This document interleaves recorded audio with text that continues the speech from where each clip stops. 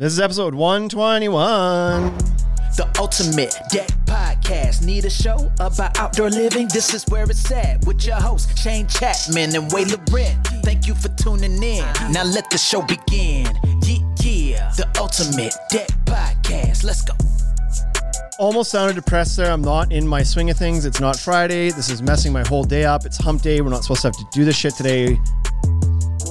Come on, Bryce. Sorry. What? What are you doing on Friday? It's so damn important that we couldn't do the podcast at the normal time. Oh, he's going to make him tell. Whoa. It's throwing off my whole week.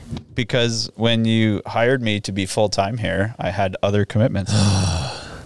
One of them being my daughter. What if we hadn't hired you? Would you have been available on Friday still? No, I would have changed it anyway. Oh, fine. Okay. Well, we're back here. Wade, Shane, Bryce. Not actually that bummed about it. Just like the way I said that at the start sounded like I was. So I figured I had to play into it. And It's official. I'm here. whatever. It is official. I'm Bryce officially joined part the of Ultimate team. Deck Shop. Yeah. This is the first one with the official Bryce there. Now I need my name in the So opening. since Bryce has Yeah. started with us, he has demanded 2 monitors and an HDMI cable and Some what else? power bars. And some power bars. Apparently we were sufficiently under cabled in this place and powered. Ugh. And Shane told me yesterday that I've used the whiteboard more yesterday than anybody has in the building 100%. all year last year. I know Juanita wrote on her whiteboard a few times. Yeah, a few times. He's like, I wrote on it. he's and filled it erased and the whole erased it a thing. couple times already and refilled it. Because he was like poorly organized the first time you wrote it down. No, that's just ideas. Yeah. Oh, I see. Flying. Hey, look at the screen you got. This podcast is getting super technical now. We have a TV now that shows us like all the inner workings of this place. We can see the most engaged people. Is that today or is that ever? Today. Today, the most engaged watchers, Mitcon Decks, Illuminated Balustrade, and Deck Protect Inc. Deck Protect Inc. was in the chat last night, right? Yes, he was. I saw him show up there a couple of times. We had a big shindig there last night with our friends, the Brolaws, Pretty fun.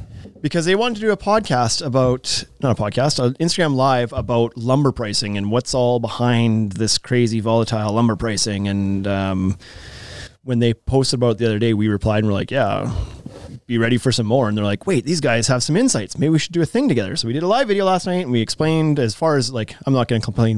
I'm not going to claim. Complain. I'm not going to claim that we know everything, but we gave our insights as to what we do know as to what affected the price of lumber last year and this year. And Yeah, based on what we've been told by our guys, right? we talked about it a bunch and had like 300 people probably in that thing, like 50s consistently in there interacting. It was great. I had a lot of fun. Yeah. We get along great with those guys too. So wouldn't matter what the topic was. We could make some fun with it. So, Yep. anyway, if you missed that, I believe they posted it on the @Brolaws Instagram account. They put it up as an IGTV live recording. So if you want to watch that, you can. I didn't watch it. Did you watch it?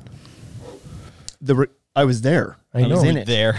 Listen, Did you watch it again? This is my argument for why I don't listen to our podcast the second time. I was there the first time we did it. That's true. Yeah. So no, I didn't. Well, I went back to see I guess it's a bit of a lie. I watched a little bit of it. I went back to see like how things are going. You know what I actually did? I went back to watch the start before we came in, Yeah. and they were shit talking us. Were they? Yeah, a little bit of shit talking about how we weren't there and whatever. But anyway, That's pretty funny. yeah. Bryce, are you ready? Nope. No. No. You You know what? We It's gotta- mostly because I can't find anything. Okay, we were well, gonna troll them. We can. Probably could. Can you? Probably. You try and find something. We haven't even said who's going to be on yet today. But anyway, the conversation last night was very interactive. There was a lot of people in there talking all sorts of stuff. We had some of our famous Instagrammers on there that have an opinion about lumber, such as Precision Construction, Big Steel Guy, Simcoe Decks, Big Steel Guy now. Fresh steel guy.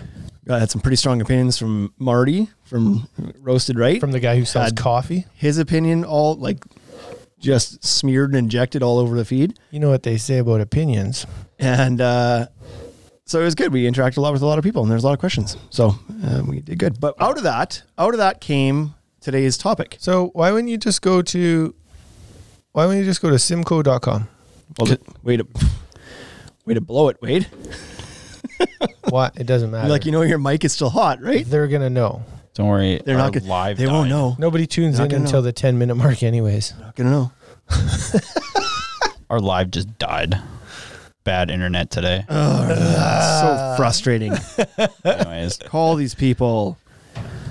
So anyway, what came of this is that we decided we had a topic today that we pushed back last week because Steen Woodworking came by. Yeah, just drop by. Popped by to do a podcast, and so we were going to delay our episode to this week. And then we thought, what the hell? There was such a big response on the whole lumber conversation last night that we thought, well, maybe we should dive into this lumber thing a little bit more. Yep. And so Simcoe Dex was on the live giving his 2 cents left, right, and center as well. Mm-hmm. And we thought, well, he's a guy who has recently made the switch to steel.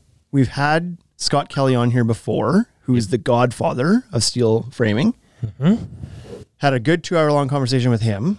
And so now we thought, well, let's continue this conversation, but with a guy who's the rookie in the steel game and just kind of getting into it, but has made the decision to kind of go full steel and not work with wood anymore. Yeah. So we said, hey, Mike, what you doing tomorrow? He's like, not much. You want to be on the podcast? Well, I'm always game. He says. Okay. I said, okay, well, we could do it tomorrow afternoon if you like. Well, you guys don't have a topic, he says. And I says, no, I got a topic because I had it from last week. It pushed. But if you'd like to, we could do the podcast tomorrow. I was like, you're probably not busy. Right? probably not. Because you're new in the game. Probably not busy. Because you've probably pissed off every lumber yard in your town. Nobody will sell you stuff anymore. Yep. This is a joke from last night's grind the lumberyards conversation he was getting into. Mm-hmm. So anyway, with that said, we bring in Mike back, and we thought, like, have I chewed up enough time here yet, Bryce? Like, good Lord. Yeah. Just wait. Like, I don't even know what I'm talking about anymore here. I know. So we thought, keep talking. in honor of Michael Scott from Simcoe Dex being in the podcast for at least this one episode, we would bring back the Simcoe News. One day only. So, Who's going to read it? Bryce is going to read it. What do we got? Are you guys both looking up Simcoe News? Nope. I was checking the phone calls I missed. Oh, okay. Bryce, what's happening in Simcoe? What's happening in Simcoe? We have done a lot of shoveling. Wait, what was the old theme? What's happening in Simcoe? There you go. That was it, right? Yeah. So That was from the Brolas. the Aurelia couple gives back on the ice. Helen and Reed Ellis are heading out of their home at Villages of Lake Hawk Point towards the lake, armed with shovels and a gas-powered snowblower to help local retirees clean a large rectangular path of the Old Bay Brewery so you can go ice skating. Yay! How fun is that? So in Simcoe, they have the old people shovel the ice. Yeah. That's good. This is why. This is why we stopped doing This is why we stopped doing this. It keeps them healthy, you know? That's right. And then all the kids don't have to do any work. And we all know that millennials don't like doing work. So this works really well. The old people like working. That's right. You're gonna want to get that number dialed up real soon. We're gonna end up at the end of Simcoe News real fast here. A missing woman was found. That's good. Are you connected to this? Yeah. Good. A missing woman is found. Well, there's some good news. Missing woman was found. Alive? Alive. Okay. Cocaine and weapons were found at an Aurelia traffic stop. This is what happens in Simcoe. When I was reading the news, it was like all kinds of drug This busts. is horrible. Yeah, drug busts, and everybody had COVID. I believe a new cannabis store opened. Toke Cannabis opened in downtown Midland. Yes! There we go. Good Lord. Right? Because they were catching so many drug dealers, they thought, Why not just sell it ourselves? let's collect tax on this. Exactly. We got to pay for the CERB somehow. It's all about drugs. Yeah, I know. What is going on there? Even I'm about to turn this podcast off. Okay, let's get off. Unless you guys want to know what the local Sobeys is giving away. Oh, what are they giving away? They're giving things away? No, they're not. Well, this ought to be good. They have a sale? I don't know.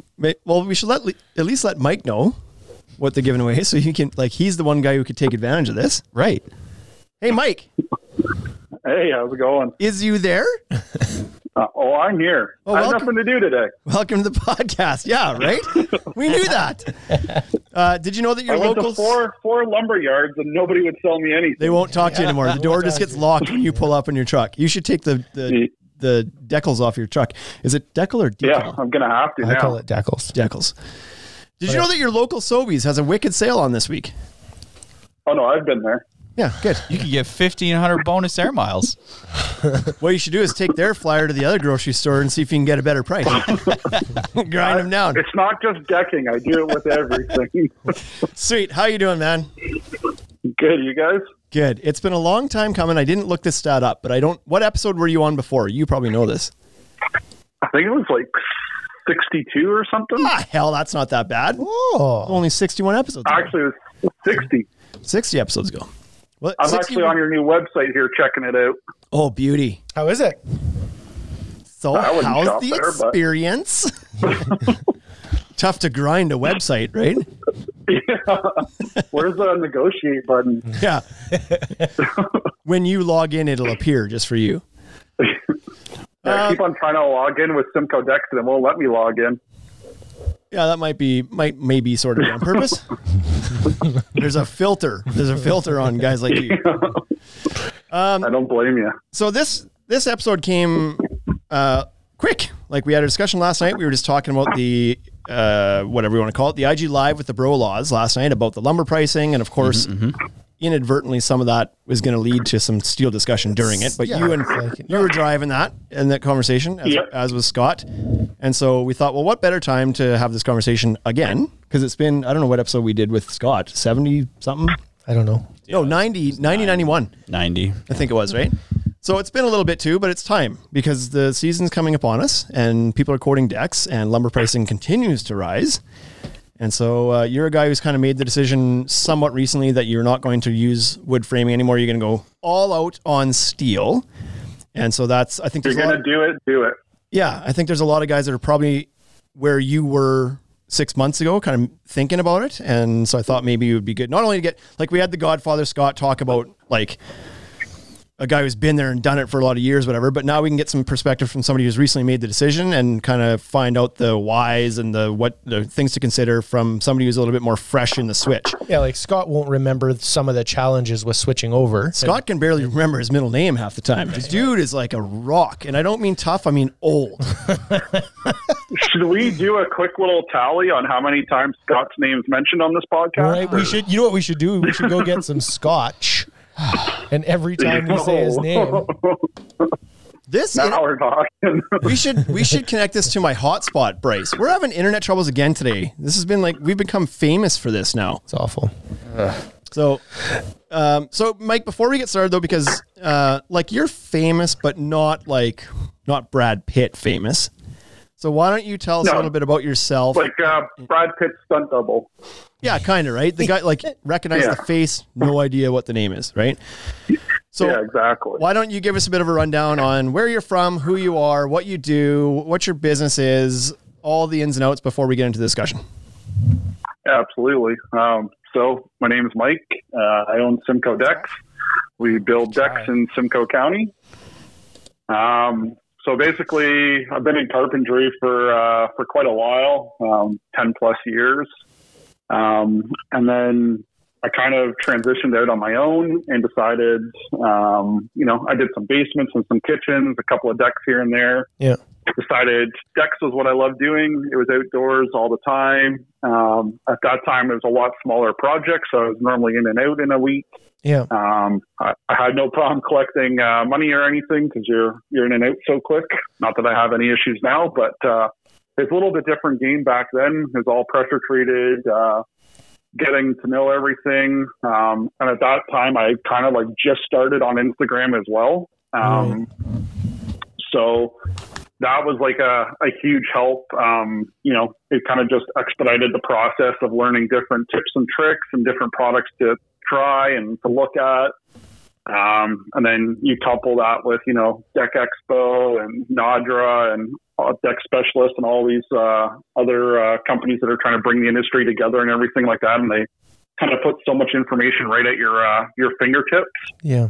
So I think that really, help expedited our business and what we do. And then we also, our whole focus is just on quality. We're not a mass volume builder. I don't ever want to be doing 5-6 projects at a time. doing builder decks or anything like that.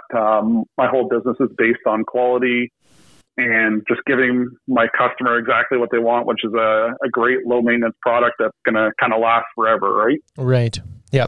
Yeah. And I think that there's likely a consensus around the Instagram community that has been the best thing about it is it has allowed everybody to share ideas and help excel and be better, right? Like you were saying, you got started on Instagram and learned some tips and tricks. And this transition to steel is going to be a very similar story, I believe. I think you're going to talk probably a lot about how Instagram has helped you get there. So, yeah, absolutely. And just like it brings everything to you like instantly. So, what might have taken, 10, 15 years before to progress, like by the time one guy sees it and then tells his like local buddy and then he tells like another guy and everything like that. Now Instagram, everything's right in front of you. So if you see a new tip or trick or new product or whatever, you can try it, then you can put your own spin on it. You can tweak it your own way. And it basically, like in the last, 5 years of the deck building industry, it's kind of just gone crazy with everything that's become available and the things you can do nowadays. It's changing pretty fast. Mm-hmm. So when would you say was the approximate time frame when you started to think about making this transition? How long have you been? January 27th, 2020. Perfect. Do you so before last year, we were already looking into steel.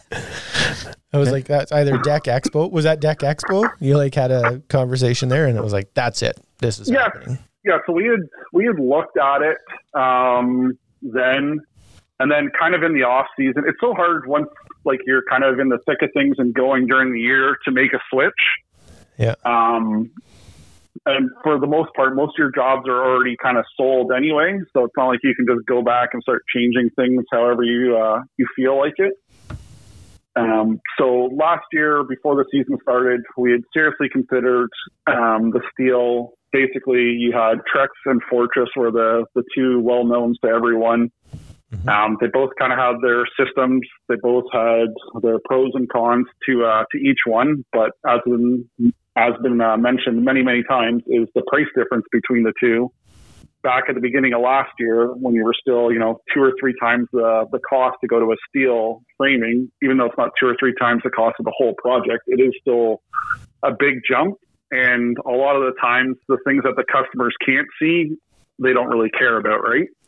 Same thing, like it's hard to sell like, good quality insulation in a house because the customer never really notices that, right? Yep. It's certainly harder to sell that than to sell lights. You know what I mean? Mm-hmm. Yep. Okay. So now tell us a little bit about the history of that. Why was lumber not good enough good enough for your projects anymore? What were the kind of the barriers you were running into or the issues you were running into that made you even want to start considering the switch to steel? I think like for the most part is just you're putting these products that are coming with at that time 25, 30-year warranties that are now up to like 50-year warranties on top of a product that you can't even warranty the next day type of thing. So that for me was the biggest thing. Like the majority of your money is being spent on your decking and your railing and the accessories that go on it. And a small portion is being spent on your framing, but in all sense, if you don't have good solid framing and it's not going to last, then everything else doesn't really matter. Right. Right. So it felt kind of shitty. Like when you're putting up these structures and you're doing everything in your power to make them as good as you can, from planing down joists, crowning, grading your lumber, taping them. And they're going to last a lot longer than, what a lot of other guys are doing, potentially. But at the same time, it's not going to be there the life of what the composite board's going to be there for, right? Right. Yeah, that's right. What have you found to be, has there been any pushback from your customers when you tell them, and how do you have that conversation? Do you tell them pretty early in the process that, listen, I frame with steel, so you're going to get this? And if so, do you get much pushback from them saying like, is that necessary? Couldn't you save some bucks here? So I'm a pretty firm believer on don't give your customers a lot of options. I've been down that road where I basically carry a bin full of samples and like, oh, here's 5 different lines. here's 5 different companies that make it. You have to explain each one. And I find the more options you give a customer, just the more confused they get. Yep.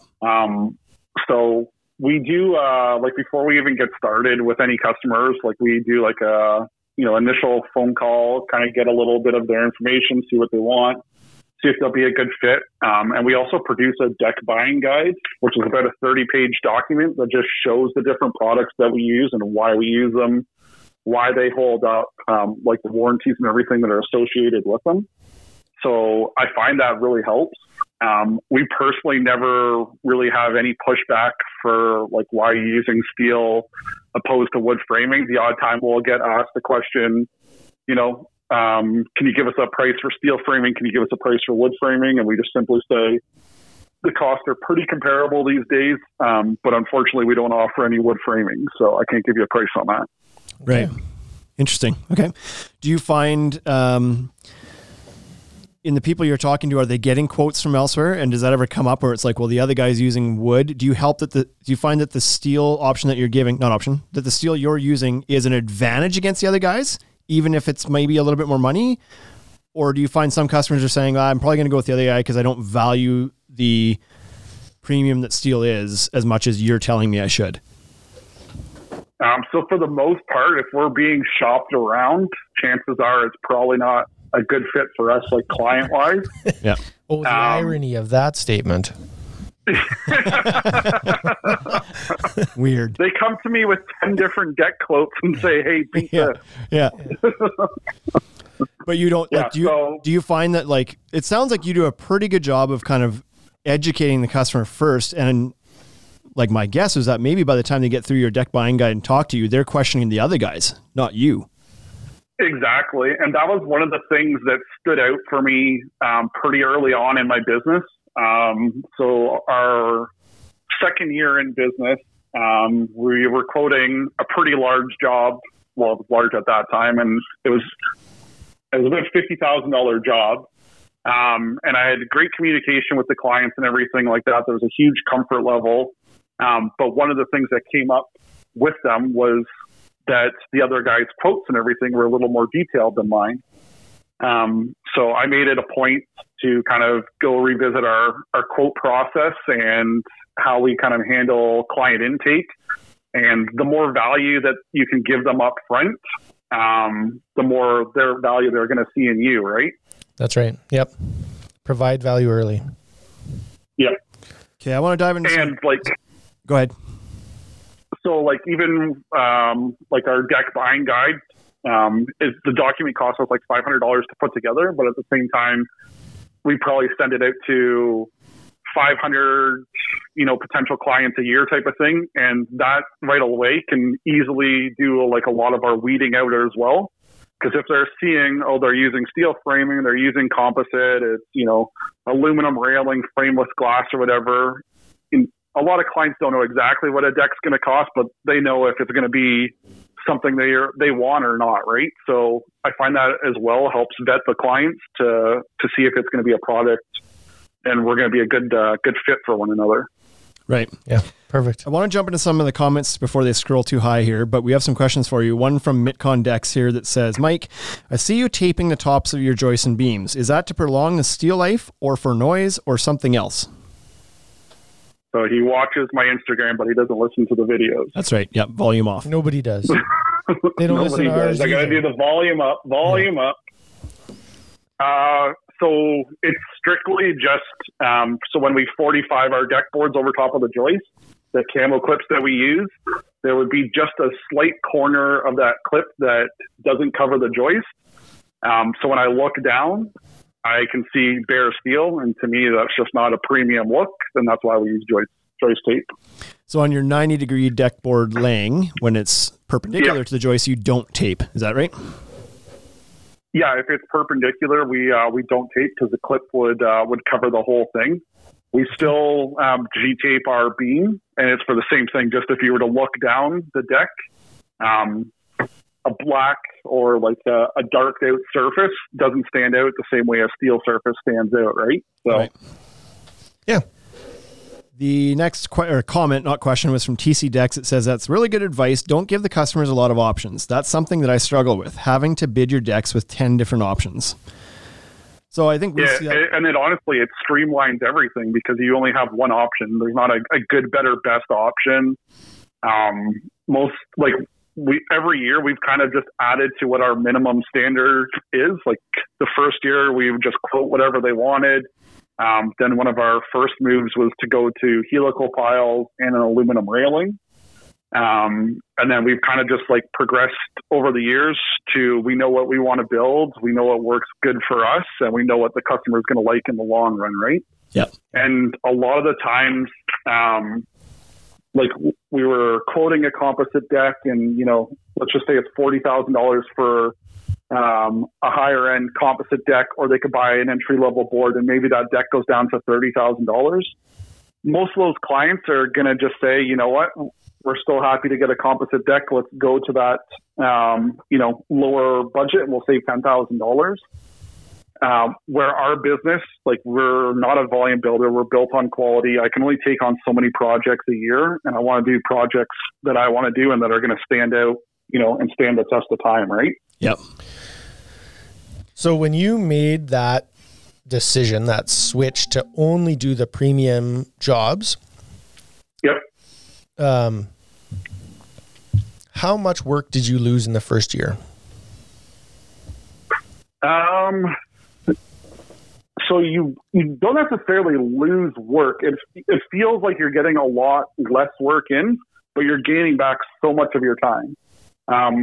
So one of the other things we've done is we've charged for on-site consultations. So much time, Mike, actually, that you can do a podcast in the middle of a day on a Wednesday. Exactly. That much time. No problem. Yeah. And still make it to 10 lumber stores today. Yeah. Yeah. Yeah, no, it's like my second year, the busy season hit April, end of March, April. I was out every single night quoting, 2, 3, maybe 4 jobs. Mm-hmm. And I had no life. I worked every single weekend. And I was like sick of it. I look back at the numbers, and in like that month and a half span, I think I quoted like 120, maybe 130 projects, and I probably landed like maybe 8 of them, type of thing. I was going to say 5. You land 5. You did 100, you landed 5, right? It's like, yeah, exactly. I'm like, awful. I always used to just think like, oh, I can sell anyone. Like if I can just get in front of the client, I'll be able to sell them on my service. But the fact of the matter is that 9 out of 10 clients just aren't going to be a good fit for you regardless. Right. Mm-hmm. Yep. And the other thing to that, and why we only, do certain projects and everything now, is those are the type of projects I want to attract. So if I were to do, 2 or 3 really nice decks, but then I throw in a couple of pressure treated decks and I throw in a couple of like lower entry level decks, their neighbors and everything, their friends and family see those lower decks that aren't to like the high quality that you want to produce. And then that's what they're asking you for. Yep. That's what you get known for. Whereas when you're only producing like high quality work and top end projects, you'd be surprised. Yes, you lose all those $10,000 jobs, those $20,000 jobs, but now you have jobs that are coming in for $100,000, $150,000, and so on, right? Yep. Yeah. Yeah, that's a question we used to get asked quite a bit, or that people get asked, is from people who are trying to make the transition you made from doing everything to just attracting those high-end clients. And my answer to them a lot of times was just like, how do you attract those clients? And the answer is like, do one. Just do whatever it takes to land one of those big ones, because it'll result in another one and another one and another one. As soon as you start that chain, then the others just they find you, right? Exactly. Yeah. So, okay. So I know there's a lot of guys, you mentioned that you charge for estimates, and I want to unpack that a little bit too. So you've made 2 decisions that would impact the number of calls you're going to get. One, the decision to charge for estimates, or for consultations, we should say. And 2, the switch to only using premium products. Yep. There's a lot of guys who would love to do what you just did. They think about it all the time, and the fear of the phone not ringing as much stops them from doing it. So enjoy other things. Yeah. Just do when your phone's not ringing. Right. So Yeah. You kind of got into it a little bit already, but talk some guys, pretend you're talking to a couple guys who are like, I really want to do it, but I can't. My market doesn't allow me to charge. Give us the real lowdown here. Yeah. Sell it to those guys. Yeah. So first off, if you're in my area, continue doing what you're doing. You guys are doing great. Keep waiting for the lumber. You honestly, you have to set yourself apart, right? And I'm literally the only one, to my knowledge, in my area that charges for estimates. Every other deck builder around here, they'll go out, they'll chase leads all day long. They'll do free estimates. I'm the only one that, in my area, like I said, that I know of that charges for them. And it really just sets the tone right off the bat that you're a serious professional. You take pride in what you do. You provide value in a service. And if they can't see that, right off the hop, then chances are they're probably wasting your time anyways, whether they know it or not. Yeah. And so I think part of that too is that you don't just decide one day, I'm going to start charging more and using better products and charging for estimates without improving yourself too, right? Like some of these guys, you're going to have to eat a couple of projects, unfortunately. Do a couple extra details, throw in a couple of things. You know what? Like throw in some lights or something like that. Go a little above and beyond, and you'd be surprised how much those dollars are going to come back and just help you and catapult you further along, right? Yeah, and I mean more from this perspective, like you're going to have to invest in yourself a little bit too. Like you just said, you created a guide. It cost you $500 to do, but you've got this guide now. Like you might have to look at if you want to be the high-end guy, you're going to have to start acting like a high-end guy a little bit too, right? You can't just quote a bunch of jobs by showing up with a tape measure and be like, yeah, it's going to be a couple grand. And then think that tomorrow you show up and be like, it's going to be 28 grand. Like you have to deliver a little bit more too and give yourself a more professional appearance. I think you've been like from the day I met you, you've been really good at doing that, like digging beyond surface level stuff and knowing your numbers and crunching stuff down and having the right marketing materials and everything. So I guess for those guys, go ahead. If you were quoting against, let's just say you're quoting against three other guys, those guys both, they just show up. They don't really ask any questions beforehand. They show up with a couple of different samples. Yeah, we'll get you a quote in a couple of days, and they give you a quote a week later that says, yeah, you're $28,000 and we're going to build you a composite deck, right? Whereas I'll give them plenty of information to go off of before I've even stepped foot on their property. So they're already more educated. They can see some of the different products that we use. They can see different projects that we've done already. They know what our clients have said about us in the past and everything. We're just setting the tone before when we get there. And most of the time, to be honest with you, most of the time I don't even need to go to a site to close on a deal. Whether this has been, it's obviously COVID has helped that and everything like that, but probably half the deals, I've never even met the clients and they're signing over like $10,000 deposit checks. Right. Yeah. It helps too when you're on the phone with them and they're like, I think you better come over and have a look at things. You're like, yeah, sounds good. I'll be there. I'll be right there. You make sure you wear your mask. 4 days and I'm allowed to come over. Yeah. So you've alluded to this a bit, but let's just put this into tell it to me like I'm 5 kind of thing. How has your life improved from, this has kind of gotten away from the steel a little bit, but it's still a good conversation. How has your life improved by making these decisions to charge, to be more profitable and to take less phone calls and do less jobs, but be more profitable on them? Explain to people why they should do this. It's honestly such a game changer. Like I said, the first year, my every single night was just taking phone calls, taking quotes, running around. I had no life. I worked almost every single weekend. Did I make money? Absolutely. Did I do anything else? Absolutely not. And not only is it stressful on you, it's stressful on the people that are around you, whether it be your family or anything like that. And then if you have employees, it sucks for them too. Like as much as you hope you have good guys that enjoy their work and enjoy what they do, they have a life outside of work. They deserve to have weekends off. They deserve to have time off. And if you're not set up for success, you're not going to be able to give it to them. So once we made that switch, I basically said, I was like, there's there's no job in the world that is worth me going in and working a weekend to get it done.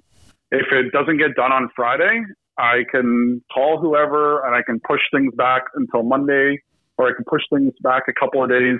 There's no job in this world that is so important that it has to be done this weekend. Right. Yeah.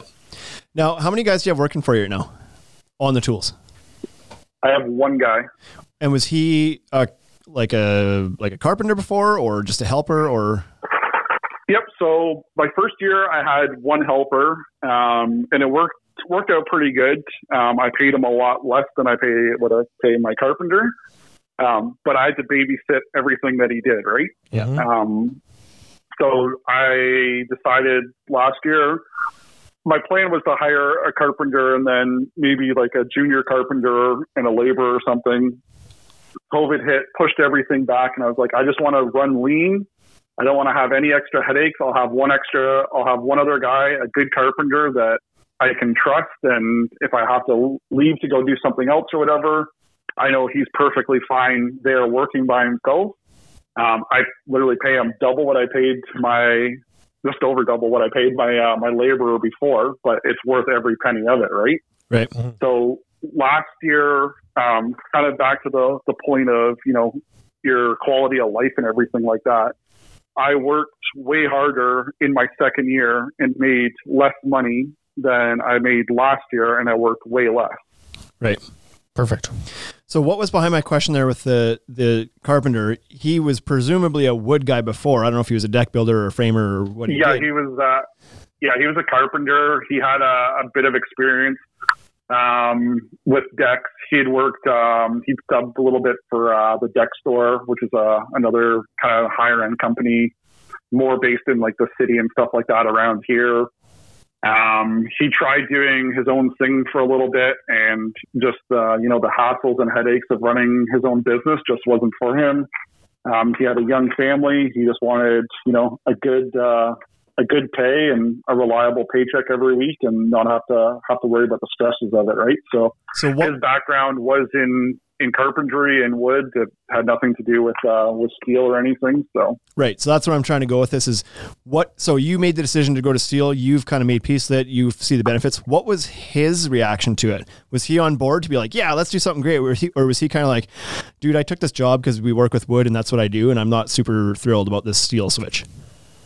Yeah. So our job site, like, we get a lot of work done. We produce a lot of high quality work, but it's a pretty laid back. I'm open to suggestions. I want to, think about things differently. Just because we've done it 10 times and it's worked those 10 times doesn't mean there isn't a better way to do something or a different way to approach it. Mm-hmm. So all our jobs are kind of, built off of that. And like, let's just take a couple of minutes and explore some different options. Maybe if we tried things this way or tried things that way. I have enough buffers built into our projects and everything like that I can afford myself that luxury. But he's extremely supportive. That was the whole reason why he wanted to come work for me, because he could see the work that we were producing, the quality that we were producing, and that's kind of what attracted him to that job. And part of that is, being creative and coming out with different ideas, right? It's not just producing the same project every single time. So he was completely on board when we mentioned steel. My guess is that that's not going to be the case for everybody that's considering the switch. I'm guessing there's going to be a lot of guys who are employing some carpenters who have worked with wood for 25 years. They're not going to be super enthused about switching to steel, even though you haven't had to not negotiate this, but you haven't had to manage this transition for your guy because he was on board. What would you say for people who think they might run into that? How would you kind of manage that transition and get guys comfortable with the idea of moving to a product that they're not familiar with? So this might not be the answer that everyone wants to hear, but make the switch more for your clients than you're making it for yourself. Right. It's going to be uncomfortable at first. It's definitely, steel is a whole different animal than wood decking. It's got some of the same principles, but almost everything is different in that aspect. But the biggest thing that drove me was that I want to produce a quality product that is going to last. And most of the people that, they're shopping at your store and they're listening to the podcast and they're on Instagram, they're kind of the same mindset. So yeah, are you going to go and build a steel deck in the same time frame that you were building wood decks before? There's not a chance in hell you're going to do it. But you know what? You're not going to have those callbacks. You're going to sleep a lot better at night, and you're giving yourself a quality project. I personally couldn't feel like inside that I was producing like 100% the best quality project that I could give my clients when I was using wood. And that like drove me insane.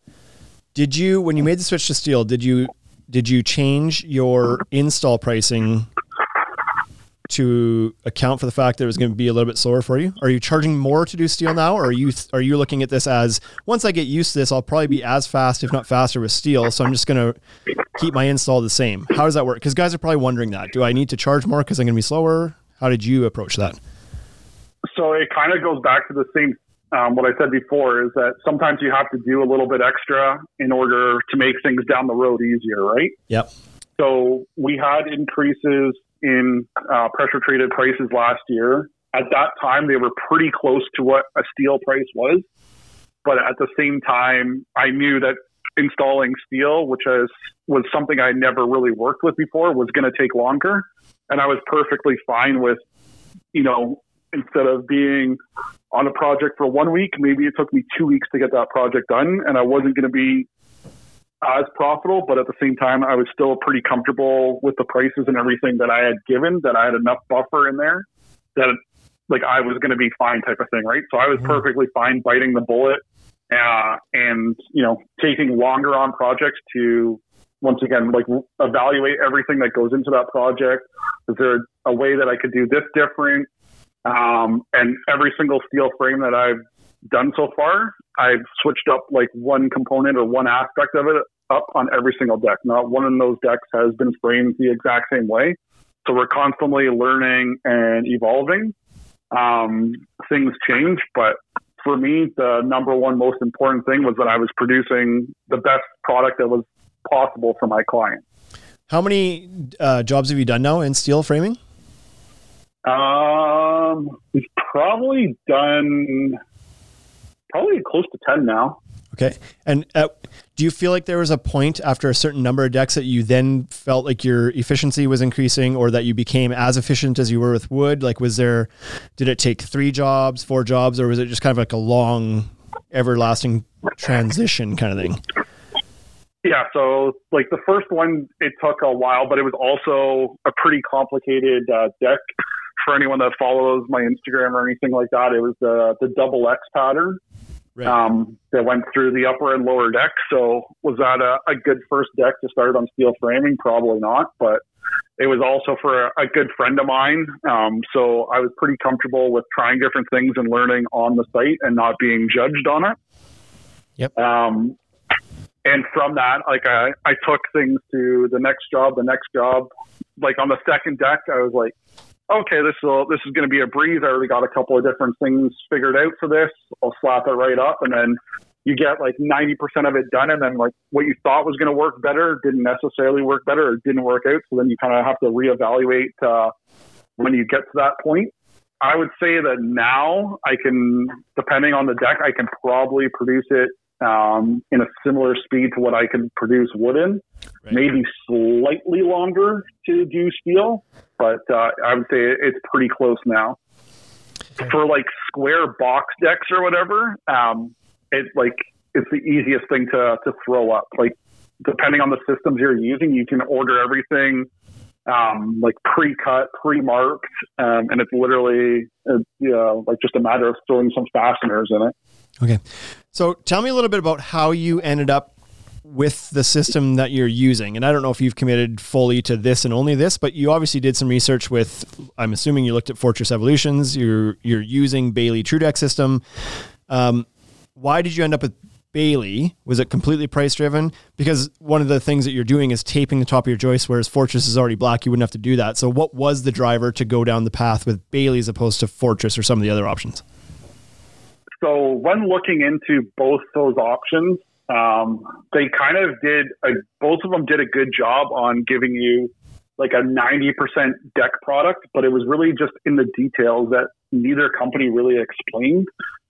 So I know, Shane, and you and I had this conversation back when we didn't even know how you were fastening rails to a steel frame, and we had to like go and read through like an entire Fortress manual, and even at that, it was a little bit blurry at the end of things, right? So, and in every single like install manual and every video you see online, they're just laying down straight deck boards with no picture frame. Other than Dr. Decks, I don't know if he lays down a deck without a picture frame, right? So it's like, okay, this is great for 90% of the deck, but how am I doing my ladder block or flat blocking so that I can get rails and my picture frame in? And like, honestly, I couldn't get answers out of anyone. So it was a lot of research on my end. Luckily, I had good relationships with both reps for Fortress, as well as at the time the Bailey rep was extremely helpful. So I got product from both of them. I was literally doing like mock-ups in my garage and driveway and just like trying different things. Like, okay, can I try this? See how this works. Try this, see how that works. At the end of the day, why we went with the Bailey TrueDeck system over the Fortress system was availability and price. What was the price differential? Do you know? So at that time, with the lumber increases, it was pretty close. I want to say like lumber was somewhere around like $300 to $350 a linear foot.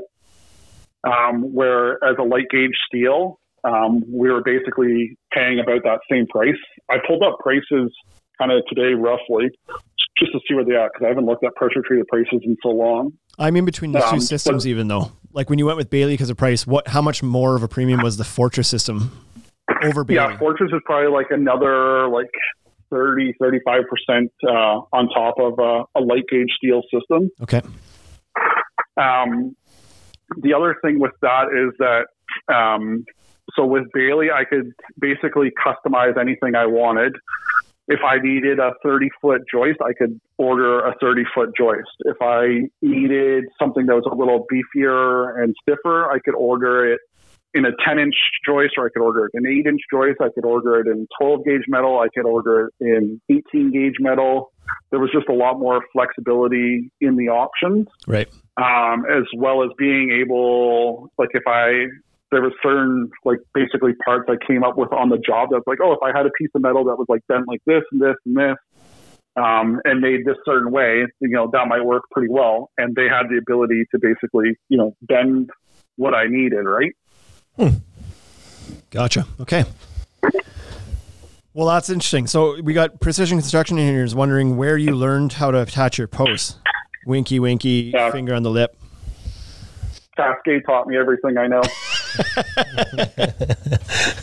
Because that Cascade Fence and Deck is another company that's doing that right now. I don't know if they're transitioning completely to steel. It wouldn't surprise me if they were, but they're definitely exploring it right now. They brought Scott down to kind of walk them through. They're doing their first one. So there's a few guys out there that are starting to make this transition, and it's not surprising who the guys are that are doing it. It's the guys who have always paid more attention to detail and cared more about the business and, went after the more premium projects. 100% why I use light gauge steel opposed to Fortress is because of Scott. I didn't even know light gauge steel existed. Yeah. Before his podcast and talking to him. Right. And even once I knew it existed, it was a pain in the ass to try and find. Like, you can't just go to a lumber yard and be like, I thought I was trying to order something similar to a Fortress of like, I'm telling you, I was like, okay, I need tube steel. I need, a 16th inch wall, like a 14 gauge or something. If I can get it galvanized, that's great. Or can I powder coat it? And like every single steel shop is basically like, I don't know what the heck you're talking about. Like, we can't get it. Yeah. And I'm like sitting there scratching my head. I was like, well, if a metal company can't get this product, like how am I supposed to get it, type of thing, right? But basically what you're doing, so for us in Canada, there's Bailey Metal Products, which has been around for, I think 70 years now or something like that. They're one of the largest steel stud producers. Their business is basically in large commercial buildings and stuff like that, producing the steel stud and track. Yep. And from that, they've basically just kind of seen a little bit of a niche in the market. Like, hey, we're already producing these products. Now, why don't we, try and put out a system that focuses on like a deck building system, right? Correct. Yep.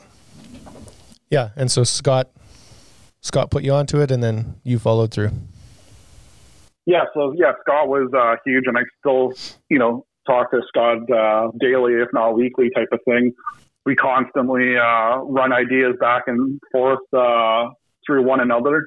The one like downside to kind of steel is when I started, there wasn't really a lot of guys doing steel structures. So it's not like you had a bunch of people you could go to and say, hey, we're trying to accomplish this. Like, how would you go about doing it?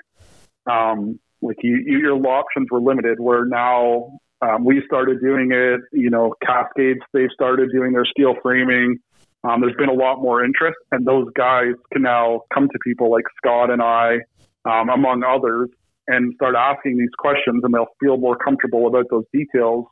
Where when I started looking into it, I had all these ideas in my head, but I really had no idea how it was going to come together. And they would give me like, how 90% of this project was going to flow together. But I was like when I mentioned the ladder blocking and everything, I was like, well, how do you guys accomplish this? Or how do you accomplish mounting your post or doing stair systems and stuff like this? And they're like, well, we'll basically just sell you a box and try and come up with the rest type of thing, right? So like I said, there wasn't really anyone to talk to or to bounce ideas off of. So it was a lot of head scratching, a lot of playing around in like the garage and shop and everything, trying different ideas, trying different techniques, bouncing ideas back and forth with Scott on what I think would work and what wouldn't work. Yeah. And basically just taking it and evolving it from there. Yeah. So what do you find your biggest kind of struggles were when you made the switch? Like the actual on the job site things, what were the things that took the most amount of effort to adapt to? The things that kind of frustrated you the most, or you needed different tools, or what? Like, what are the things people should know about? The two biggest things, and anyone that asks me about steel framing, like the first thing I tell them is when you're driving a nail into wood, the nail sinks into the wood. It's hidden. You don't have to think about it. You can fire 5 nails in the joist to the ledger or whatever connection you're doing, and that nail is, for the most part, basically hidden. Right. Any fastener that you put on top of a steel framing or connecting a steel framing is an exposed fastener. So you really just have to, not that you want to use less fasteners, but you really have to be aware of where you're putting those fasteners. The first deck that I did, I had like hundreds of fasteners on the top of the deck. Yep. So I had to go back after, and like every single deck board that I install, I have to basically go in, take a Forstner bit and like grind out those areas so that the deck board sits flat on the deck, right? Right. Yep. So we're like everything that we do, and that's part of like when you're installing, just take 5 minutes, take a step back, look at what you're doing and think of different ways you can do things. So now we're basically at a point where I don't think on the one that we're working on right now, I'm pretty sure there was maybe 1 or 2 fasteners that were mounted to the top portion of the deck, and everything else was kind of hidden below. So those are definitely the 2 things that take the longest. Is it takes longer to attach, and it takes longer to kind of, I would say, cut things as well. So you find you're a lot more selective in where you're putting your fasteners, how many fasteners you're putting in because of that? Because you know it, like every fastener leads to another, like leads to more time when you go to put on your finishing materials. More methodical. Yeah, exactly. So a perfect example, and 100% this is all credit to Scott. Does anyone know what the tally we're at now for Scott mentioned? No. It's well over 50. Contractually, we have to hit 55. 55. I don't know where we're at, but so the original proposal in the Bailey system is you're basically taking a joist and you're putting like a 90-degree bracket on the end, whether it be like an L70 or whatever like that. So you're basically 4 screws from the bracket into your midspan blocking, and then you're another 4 screws into your joist material, and that's on each side, right? So your 16 screws that went into that one little section, where Scott came up with the idea of basically flipping a joist around so that it's vertical, and then you don't have to add a bracket to it because you can just screw through the top and the bottom of that joist. So you just took 16 screws and you just brought it down to 4 screws, which it may not sound like a lot, but in the overall scheme of things, like that is absolutely huge, right? Yep. Yeah. And so one of our posts that we did the other day was our joist spacing, right? And we said we have 9 5/8 joist spacing and 11 5/8 joist spacing. And everyone's like, okay, that's kind of odd. Like, why don't you have, 10 or 12 or 16 inch, like a standard dimension joist spacing? And the reason for that is because we use 1 5/8 flange steel. And then we basically have to just turn a joist that's 8 inches on its side. So yeah, at 8 inches and 1 5/8, you got 9 5/8. If it's a 12 inch on center, then you use a 10 inch joist flipped on its side. And that gives you your 11 5/8 spacing. Mm-hmm. Makes sense. Are you finding that you're able to do, like, has wood ever touched any of your steel frame projects? Because if you needed to use it for blocking or a post or something, or have you managed to do everything in steel other than the decking? The only thing that I've ever had wood and steel connections was the very first project. Because Bailey doesn't produce any type of post or anything like that, they're just selling you joist and beam. So I couldn't get steel post in time, so I had to use 6x6 post for that job. Gotcha. Like a pressure treated post. And so what are you doing now? Now we have 3.5 inch steel columns. And is that similar to like a telepost that you would use in your house? Is that essentially what it is? Yeah. So it's just instead of, I don't think I've seen most of the posts I've seen supporting the house are all cylindrical. But the ones we use are square tube. Okay. Yeah. Awesome. What are some of the tool swaps you had to do? What tools are you using now with the steel that you had to go out and purchase? And were you able to finance those by getting rid of some of your wood tools that you don't have a use for anymore? Or what's the financial commitment here Nobody to switch over? sells tools. Yeah, I've got a whole garage full of tools that I don't use. The worst thing too was, so back when I did a little bit of everything, the remodeling was kind of when I was drinking the Festool Kool-Aid. So at that time, like right before I got into decking, I had invested like so much money into Festool, like tens of thousands of dollars. And like probably within 6 months after that, that was when I made the switch to just doing decking. And like the majority of the stuff has just sat in the garage. Some of the stuff, the Festool, I sold because I literally never used. But for the most part, tools just sit in the garage. But for the tool wise for steel framing, literally like a good metal saw with some chip collection would be huge. A grinder and an impact and a drill. Those are kind of like your go-tos for steel. Scott mentioned it in his podcast as well. Like the amount of tools that you use is bare bones compared to what you used before. We actually ripped apart our entire work trailer and like basically cleared it right out. And then only just put in the tools and fasteners that we actually needed. So really the only ones that we invested in, because we already had grinders, we already had impacts and drills and everything like that, was the good metal saw. Yeah, we bought good chop saw. No, like a Turk saw, like handheld. Oh, okay. Yeah. So we had bought like a smaller, I think it's like a 5 1/4 Milwaukee saw, which I thought was amazing at the time because it was really the only thing I had used. But the one thing you really want to be like focused on and have it kind of in the back of your mind is where your shavings from metal are going, because they can rust if it's steel. So when you're cutting a piece of steel with no chip protector or anything like that, or no chip collection, those chips or shavings or whatever you want to call them are basically going all over the ground, or potentially if you're cutting them close enough to your deck product, or going on top of deck product. Not that I would ever do either one of those things, but it happens. So they rust like so quick, like it's crazy. And I think I haven't figured it out exactly, but I think it's due to the heat that's produced when you're cutting them. because I've literally taken like shavings afterwards and like tried to stain boards and stuff like that, and I've had zero luck doing it. It seems to only be like the hot shavings that ever leave like rust marks on anything. Right. I wonder if they're coated somehow. I wonder if the steel has a bit of a coating on it, and then when you heat it up, it breaks that down. But I think it's only in effect when it's hot, because we've taken like direct steel shavings and I've literally like put them on top of a deck board and submerged it under like snow and water, and I couldn't get it to leave rust marks.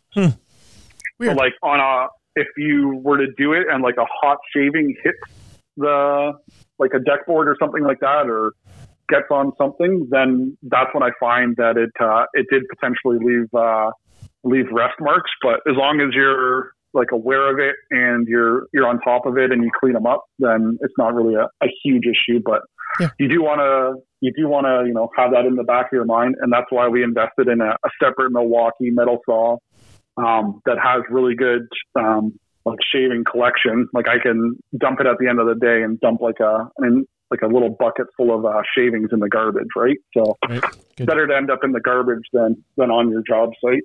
What's for the guys that are thinking about doing this, what's the cost of one of those saws? I want to say Canadian. I think the kit was, I want to say like either $700 or $800. Okay. That's not no, I've spent way more money on your dumber things. So. Your Festool yeah, setup. it was a Festool, right? So the other thing was I was pretty heavily invested into the DeWalt platform, and then switching to steel. I would say Milwaukee has a way better kind of steel lineup.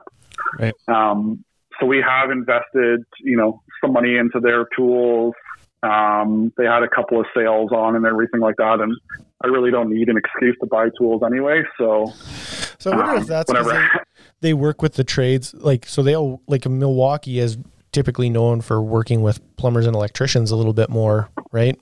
And, so they do a lot more steel work than construction guys would typically. So what do you... like I find it's more of a well-balanced, like they do tools that are specialty for trade, or for specialty for like plumbers, specialty for electricians.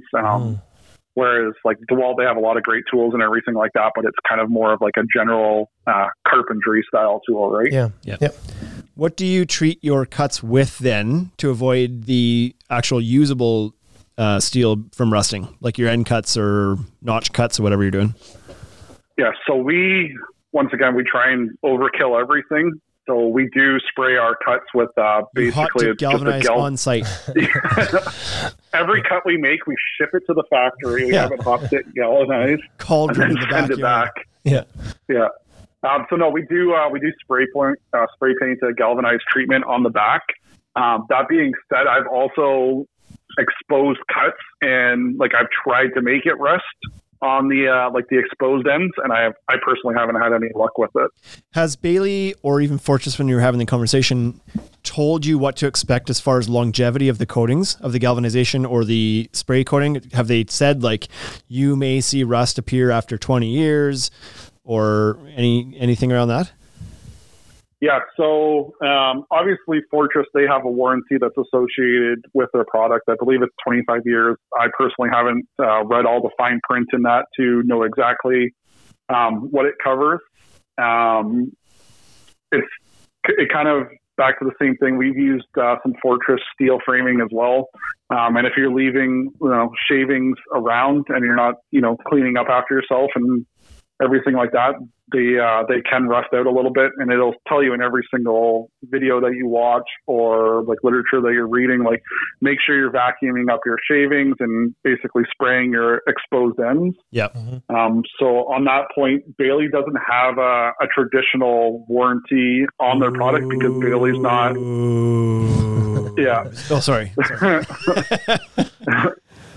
So that 100% was one of the downsides. But like I said, Bailey, they're not in the deck manufacturing business. They're in the steel stud manufacturing business. Right. And they don't need to offer a 25-year warranty on these products. And it was one of the things that we brought up with their marketing team and their execs and everything like that. Is like, if you're going to be telling me a product, they basically told me like the product you can get like 70, 80 years out of these products, right? Yeah. So it's like, if you're going to tell me a product's going to last 70 or 80 years, you got to be willing to put at least a 25-year warranty on it, right? Yeah, because it makes that whole, like, we're saying that part of the reason that we're switching to steel is because the products we're putting on top have these long 25 to 50-year warranties, and the wood's not going to last that long. And then we're like, so we're going to use steel because it'll last longer. Oh, good. How long is that warranty? Yeah, you don't get one. But why wouldn't you? Like, it should be warranted. Isn't that the reason we're switching to it?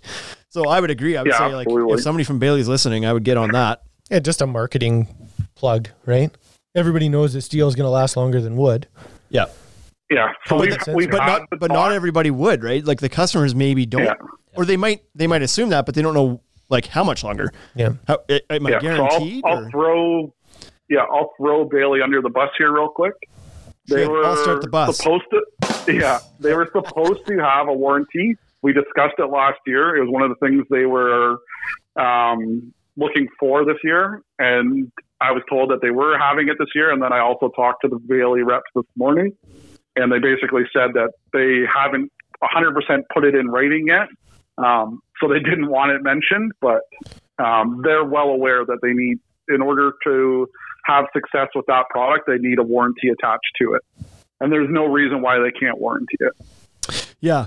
NFDI is in here. He's another guy who's looking at the steel thing, right? You guys have looked at this together. He says pressure treated frame doesn't have a warranty either. Would Sienna stand behind a rotten frame?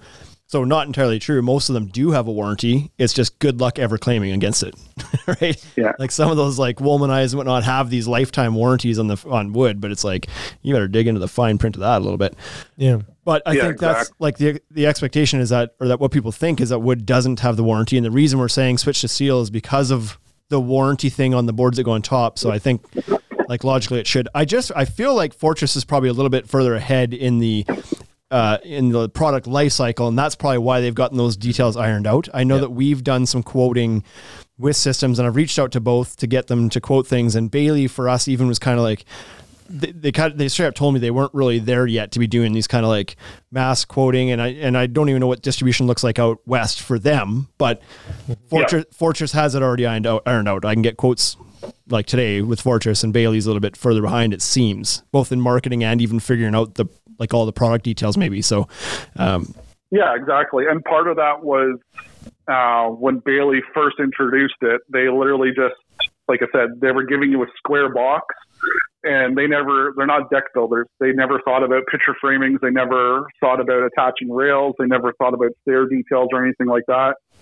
Did they have a great product? Absolutely. But it wasn't like a complete solution, right? So then all of a sudden, some deck builders start having some interest, and they start asking questions, and they really don't have answers because that's not their field. That's not, that's not their regular line of business. Yeah. It's not to say they don't make a good product or anything like that, but they didn't get into steel stud manufacturing to build decks, right? Yeah. Right. Yeah. Okay. Is there anything else that you were hoping to chat about today with regards to steel framing that you think people should know that you've learned during your transition year here? Yeah, absolutely. So one of the other huge benefits for us is that it is an engineered system. So you have peace of mind in that. And then coupled with that, you also basically eliminate an inspection step from a township. So for me, that's absolutely huge. I want to deal with the township the least amount of times as possible. That was a question that somebody typed in here a while ago. I forgot to reference it. Happened. Yeah. It was somebody asked about the permitting process. So what was your experience with your permit office compared to wood? So basically all the townships don't even know what you're talking about when you submit a steel drawing. No, they do not. So they just trust. But at the end of the day, all they look for is to have an engineer's stamp. And if an engineer is going to sign off on it, then their hands are free and clear, right? They don't care. Yeah. Because if anything happens, they can just be like, hey, an engineer signed off on this. He thought it was a good idea. How am I supposed to tell him no? Because it removes their liability. As opposed to all the liability they accept in any other They don't scenario. have any liability ever. Yeah, exactly. Garbage. So, yeah, I would say that is an absolute huge takeaway, that it really takes the ball out of the inspector's hands. And, like before they we all know how much like to have a ball in their hand. Yeah, exactly. But yeah, before they could nitpick about any single thing. No. I'm all fired up about the inspectors, though. Yeah. Wade's gonna do exactly. And who doesn't get fired up about it? It's probably my least favorite aspect of the business, right? So like I said, we have our drawings. They get done up. We send them to an engineer. The engineer reviews them, signs off on them. And then we have basically a field inspection from the engineer that signs off that says, yep, this is good to go to how we specified it. And at that point, a building inspector can't say anything to you. So in the case of Bailey, you are using your own engineer, because I know that Fortress was they have a couple engineers on contract to review and stamp their drawings on their behalf. So when you get your product package, it comes stamped already. With Bailey, you're having to source your own engineer. Is that right? Yeah, exactly. So when Bailey first launched, they were prepared, but they didn't really know what they were getting themselves into. So they're like, oh yeah, well, we can do drawings and takeoffs for you. We'll get them engineered and everything like that. But by the time you go through that process, and at that time, there's also a communication barrier, because you're talking to a contractor that's used to dealing with wood. And he's expecting you to basically convert that product into a steel product. But at the same time, Bailey is not 100% familiar with how all the components of a deck go together, right? Right. So then all of a sudden you've got to go back and forth and have a couple of changes and wait for engineer sign off and everything like that. That's where, some time can start adding up and everything like that. And it may take a little bit longer. Whereas, Fortress, they're in the building products industry. They have a large foothold in their decking. They're starting to produce some pretty good products and everything like that. So they're a little more aware of what needs to be happening to make it easier on the consumer end, where Bailey, they do a great job now and everything. But when they first, kind of thought about it and everything like that, I don't think they really knew 100% what they were getting themselves into. Right. So there's a question here that popped up from Maindex, and we touched on it earlier a little bit, but we'll bring it up again. He says, I don't know if this has been asked, but what is the price difference between wood and steel? Your answer to that earlier was basically if you're looking just almost at an unbranded light gauge steel option, and with the increases in wood pricing, there isn't much of a difference anymore. If you're looking at so I did a quick little price comparison today. Yeah, and we were basically. So the other thing is that it's not a true apples to apples. Right. So when I was building out of pressure treated 2x10 deck or joist, that was my minimum standard. I didn't do anything at a 2x8. Yeah. Where now with light gauge steel, we use 8-inch steel, and then you go to Fortress and they use a 2x6. Right. So you can't go and say, okay, Fortress is so this price for a 2x6. But pressure treated is only this much for a 2x6, because you were never going to use that 2x6 in your pressure treated framing, right? Sure. Yep. But if you were kind of had an equivalent across the board, I figured out the pressure treated with G-tape was going to be, with today's prices, was going to be close to about $4 a linear foot. Light gauge steel is probably around $5 a linear foot. I believe the Fortress came in around $7 a linear foot. Okay. So not a whole much more, 20% more roughly for light gauge steel over wood, and from wood to Fortress maybe 50 to 60% more.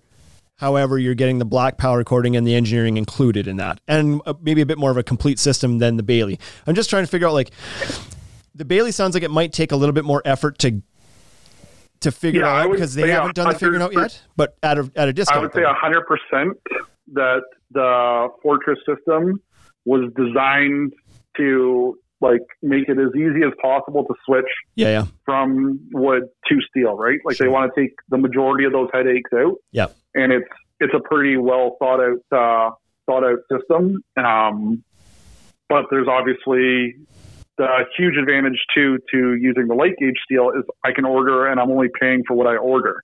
If I want to order 11 foot, or say, let's just say a 12 foot 3-inch piece, I can order a 12 foot 3-inch piece, and I'm only paying for that 12 foot 3 inches, and not paying for, a 16 foot that I would have had to pay for in pressure treated or whatever, right? Yeah. Yeah.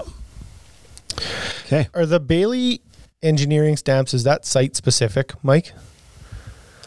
Yeah, so everything is done site specific. So I found the best way to expedite it is we have our designer that did all our wood drawings beforehand. He does all our plans, so he knows exactly how we're building the decks, how we're kind of putting everything together. Mm-hmm. So he gives me a plan, and then I basically take that plan to my engineer and say, okay, this is what we're proposing to build, and then the engineer then stamps those drawings. Right. So originally, when we first looked into Bailey, they were having their engineer do the whole process. So it was taking forever, and it was also costing an arm and a leg. Yes. But they've smartened up, and they've switched that. So they have draft people now that can just draw up the plans, and then they have their engineers that will sign off on it. But by far, if you're building any type of quality deck anyway, you probably already had some type of BCIN draft person or something like that on your team, or someone that you did contact to do all your drawings. What have you found lead times to be like with steel when you're doing, because it's not stocked at every lumberyard like wood would be. So from the time you put in a request for materials and from the time you do that to the time it shows up on your job site, what's average? So it's actually fairly good turnaround. And we were able to convince our lumberyard to basically stock a couple of, more generic sizes, just in case anything did happen to one of our orders. It was an easy replacement. Right. But like if you were just going in fresh and your lumberyard had to place an order with Bailey and you knew exactly what you were doing, like don't expect that you can come in with a drawing and then have Bailey take it off and you're going to get like a 2-day turnaround, because it's not going to happen. But if you can specify the product that you need, we've easily had a couple of day turnarounds. I wonder if that's really good. Yeah. I wonder if that's because you've been doing that in your area. Like, I wonder if we would have that same success here, you know what I mean? Or if we'd have to do the year of legwork essentially. Yeah. So like my first deck, by the time, like from my initial drawings to like getting that package, probably took a few weeks to get, right? But at the same time, I knew what I was doing, but I really, at the same time, didn't know what I was doing. Like I didn't know the different product codes. I didn't know how, like you're not asking for a 2x6. You're asking for an 8-inch joist with an 1 5/8 flange. You're asking for it in 14 gauge steel. Yep. You want it G90 coated and you want it like this length, right? Yep. So it's a little bit more that goes into that whole process. But if you can give them exactly what they need, then it's extremely easy for them to just pipe in the order and then produce your product. But if you're telling them, oh yeah, I needed 10 2x8s on this project or whatever, and they're like, okay, well, what's the span on this? Do you need 14 gauge? Do you need 16 gauge? So on your first couple, there could be definitely some figuring out to do. Yeah. But now we just give them an exact order with, the exact product codes and everything like that. It goes right to them. Sure. And generally speaking, we have a couple of day turnaround. Yeah, that's awesome. We also have so all our deck packages have already been ordered into September right now. So most of the time, we order our products way in advance, so we don't have these issues to begin with. So it sounds like you are quite involved in the takeoff for this right now. You're not just sending in a drawing and relying on them to. Yeah, I don't ask them for any takeoff. Okay. Did you at any point? I give them exact. Yeah, the first couple, we got takeoffs and their products. The other thing to that is that they're thinking that they're building a deck one way, and you have a completely different way in your head on how you're going to put it together, right? Yeah, that's what I'm wondering. Then you're trying to put together. I'm wondering how accurate their takeoffs are, because everybody builds a little bit differently. But with steel, it almost seems like it's a little bit more systematized than wood is. So I was just kind of curious if you send a drawing in, does everything show up and you don't have to make any runs to the lumberyard or whatever? Because good Lord, that would be a time saver too if you didn't have to, if you just showed up ready to go. Even if you could cut your trips down by one, Yep. Question. Yeah, so I find that the things that you normally forget are the smaller details. brackets and like web stiffeners or like mid-span blocking. So normally what we do is like we just order them in quantities of like 100 or 1,000. So that in case I do forget them on an order or something like that, then we have lots of stock. Like 9 times out of 10, you're not going to forget to order your joist, but you might forget to order like the blocking or your railing blocking or something that goes into it. So we know what products we use for those systems. So we just order them in advance. There was a question a while back, and I don't recall who it was, but Illumistrade. Your comment about the railing blocking reminded me. He had asked then what's required for the railing blocking. Yeah, illuminated balustrade. So do you have to, he's asking, is there extra blocking required for the rail attachment detail, or is it just a chunk of joist? So the number one question I get is why I G-tape my joist, and the second question is how do I fasten rails? Yeah. And it's basically, I've almost switched up my rail blocking detail on every single deck, just coming up with different ways to be more efficient and to make it quicker. The biggest thing that I couldn't get my head around when I first started was that you're taking a piece of steel that, let's just call it an 1/8 inch thick, and you're fastening your rail to it. You're used to putting like a 6-inch leg into solid wood. Yes. And that's what's holding your rail, right? And now you're basically asking an 1/8 inch piece of metal to do that same. Yep. But I can tell you, like, it'll blow your mind. Like, one screw in metal is going to hold way better than, 10 legs into wood. What type of screw are you using to connect that then? Like a rail connection? Yeah. Yeah, so we basically, you basically have a piece of steel blocking underneath. It literally can just be flat blocking. And what we do is we pre-drill the hole. I think it's like a 5/16 drill bit. And then we use like a self-tapping bit to thread the hole, which I believe is 3/8, I think 24 threads. And then you're basically just using a bolt. Gotcha. Okay. Just a through bolt to the bottom of the, Yeah. We just through bolt it. I personally add in like a locking nut as well, just for like personal mind, like ease of mind and everything like that. But like you just put in a bolt through that connection, just straight into the steel with no nut, and you'll be amazed how strong it is. Like it's not going anywhere. Right. Crazy. Hickory Dickory Decks Halifax wants to know what types of fasteners we're using for everything else. What are you using for your framing fasteners, to fasten your decking, and trim? So like fascia screws and whatnot, if you want to go through that. Yeah, for sure. So that was like another huge hurdle for us because nobody was doing it. It was hard to really get answers on. That was like the other thing. Like you go to Trek System and they had like a clip, but it didn't really work. You go to Fortress, they kind of have a clip, but it didn't really work. Like there wasn't really a good answer on how to your fastening products and everything like that. So we worked quite a bit with Camo last year for their X Steel clip to produce that. We went through a bunch of different batches, and some good, some bad, and kind of got to the point at the end of the year there where they were able to they were confident enough to release it to the public or the contractor or whatever. So Camo X Steel is what we use to fasten basically all our field deck boards. Mm-hmm. And then Cortex makes a self-tapping metal screw called a driller. Yep. So you can use that to plug everything. I personally don't use any fascia material on any of our projects just because I don't like the look of having an exposed screw. So even where we have fascia material, we're basically cutting down deck boards and putting it on there so I can use a Cortex plug to hide it. Cortex driller. Okay. Yeah. So that's one difference too, is that I've seen guys that use the Fortress system. So a lot of times don't use fascia because it is power core black, so it doesn't look bad.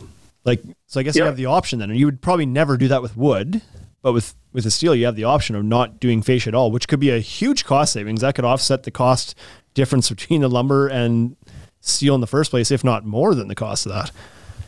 Yeah, and so like one of the things with the steel framing is the steel columns and the steel beam.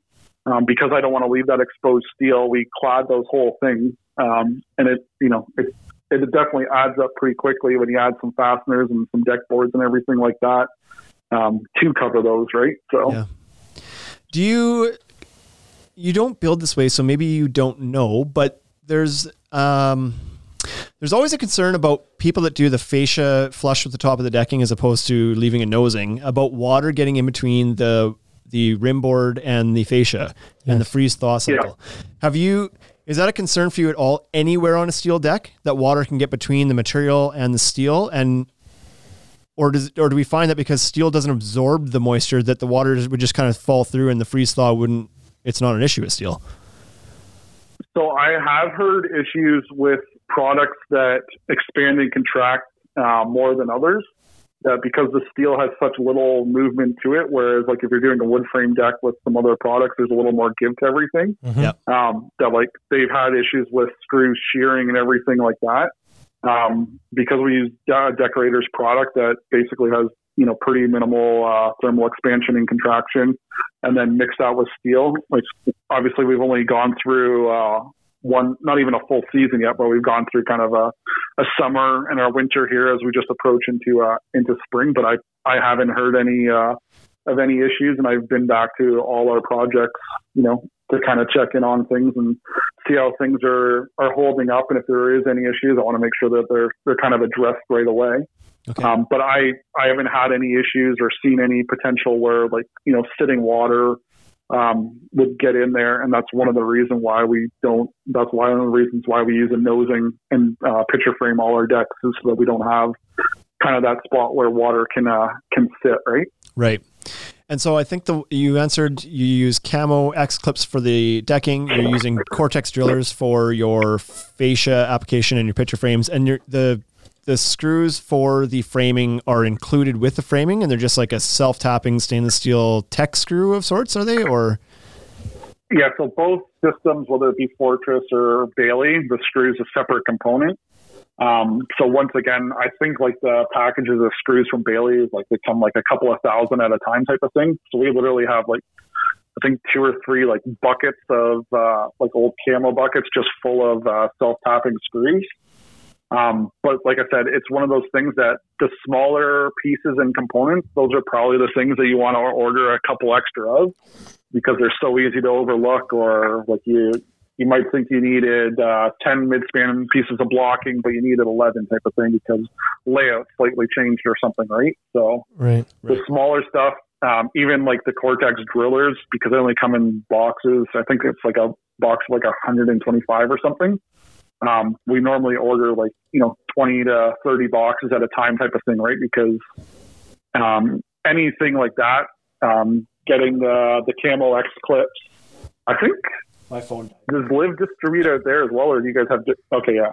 So I think they have everything now, but like before, when we were kind of getting started last year, it took a while, and that's why we were working with Camo directly to get kind of the clips. And it was the same thing with the Cortex drillers. It took a long time to kind of order in. And luckily we talked to a couple of those reps, and they got us a few boxes to kind of get started while they were working on bringing in the rest of the things. But I'm hoping that I know Camo, it sounds like their supply issues have been worked out for this year, and they basically have full stock and everything. But that's kind of the biggest thing, is you want to be aware that it's not just a quick trip to the hardware store for everything, and the specialty stuff that you are going to need. You kind of want to make sure that you have it ordered ahead of time, right? And hopefully as steel gains more popularity and it kind of becomes more mainstream among the better deck builders, or like the higher quality or whatever. Obviously then more people are asking for the product, and they'll bring more product in. But as it stands right now, where it's still kind of like a specialty niche thing, it's not as popular, right? Right. I know that last year we brought in some of those Cortex drillers because there was a commercial project where they'd fasten decking onto they used it as cladding on the outside of the building, and it was a bunch of steel that was on there. And so I know that we had to bring that stuff in, and it was hard to track down. I had to get the Fasten Master rep involved, and then we did end up finding it, and it took us 5 or 6 weeks to get it, and it was certainly frustrating. But it was then one of those things that I talked to our distributor about and said, is this something that you guys can stock at your level? We don't have to have, I don't need hundreds of boxes of these things, but if you had 10, just to cut down on the lead time for us, that would help quite a bit. And they talk like they might start to add that. So yeah, the other thing that we ran into with that as well is that Cortex basically had a couple of generations of the drillers. So the first generation of them honestly didn't work that well. Yep. The new ones are amazing. So when we ordered like our first batch of them, I think we ordered like 20 boxes. And of those 20 boxes, I think like 17 or something were like the old style ones. Right. And nobody there even knew, right? Like it was the exact same packaging, everything like that. And it wasn't until we actually like opened up the box and looked at the screw that we saw that it was like the old style. And then we had to basically wait to get all the new packages back in as well. Gotcha. Yeah. Excellent. So you feel like now that you've kind of like it took a bit of effort, it sounds like, to get started, to get a dealer on board, to get a distributor on board, to get the manufacturer on board. Took some effort, but it sounds like now you've kind of got yourself to a point where there's a good system in place. You can get product in a good amount of time. If you're missing something, you've kind of got that figured out. The fasteners are easier to get now. So I guess for people that have not gone down the path in their area and nobody else has either, I guess there might be a little bit of work to do at the start to get everybody on board. Yeah. But once you do, then you're off to the races. Yeah. And even from like a customer's perspective, I personally find that like, you would probably think that, even a lot of deck builders might not necessarily know about steel framing or didn't know about it before. So customers aren't going to be knowledgeable about it, but we've had quite a few customers that have approached us, because of our steel framing. Or when, you tell them about it and you tell them the benefits to steel framing and everything like that, they're completely on board. Like they're investing in you and they're putting their trust in you that you're giving them their best, possible product kind of within their budget or their price range. Yeah. So if you're coming to them with better options, it kind of goes down to like the deck boards too. Like they don't care if it's a Trex or TimberTech or Decorators or Fibron or whoever. They're looking to you for your suggestion, right? So if you can position it, educate them a little bit, like they'll 100% be on board. And the best part is you'll have peace of mind knowing that you built a complete solid package all the way around and not just a 90%, solid package sitting on pressure treated. Yep. Yeah. For the customer, it's certainly an easy sell. It's, the pros column is pretty big and the cons column used to only be cost, really. And now that gap's closed, the price of the steel framing is coming down, wood's gotten more expensive. It's not much of a con anymore. So there's really, there's a lot of reasons to do it. And I would say like 100% of the cons, although it's not the greatest for the contractor, but the cons kind of come on the contractor side. They don't necessarily, everything that's on a homeowner's sign is 100% positive. Yeah. I was going to say that too. So there's a couple of, it's not the customer's problem. The cons are not the customer's problem, right? It's like, it's harder for me to install though. I'm not comfortable using this. I don't know what I'm doing. So it sucks for you for a day, but I've got this deck for the next 30 years. Let's do the good stuff. Yeah. Yeah, exactly. And then, so like even we had a bit of a unique one coming up where we went out there. The customer originally just wanted just to resurface their deck in composite. And then we kind of told them, it doesn't always make sense to resurface. Like you've kind of already used your lifespan of your framing. Why would you put a 30, 50-year product on top of, a 20-year product that's already used half of its life? So then we gave them the options of everything. Then they preferred the look of the Fortress steel framing. They weren't 100% sold on the composite look. They like the feel of wood, and they basically said like we're not in the wood market. Nothing that we do, and we kind of reached like a happy middle ground. So they're going like a Fortress steel framing with a Thermaray ash product on top, and then I think we're doing cable rail as well on that. Right. But I told the customer 100% straight up. I was like, I personally haven't used the Thermaray product. I'll look into it 100%. I'm going to do everything in my power to make sure that, you're getting an amazing product. I'm going to test the product out myself. I'll probably, build a little mock-up at my place, see exactly how it goes together. But the customer has the confidence in you that you're giving them, the best quality product. And even if guys are looking at making the switch to steel and they don't have any pictures of steel decks that they've done, or they can't explain the whole process or whatever, like, just be upfront and honest with your customer. Just say, like, hey, we're doing this for you. We want to offer you a better product. This is the way to go. We want to build, a solid everything, not just your decking and your railing. So steel is the way to go. We've talked to, a bunch of different guys. We've done different research.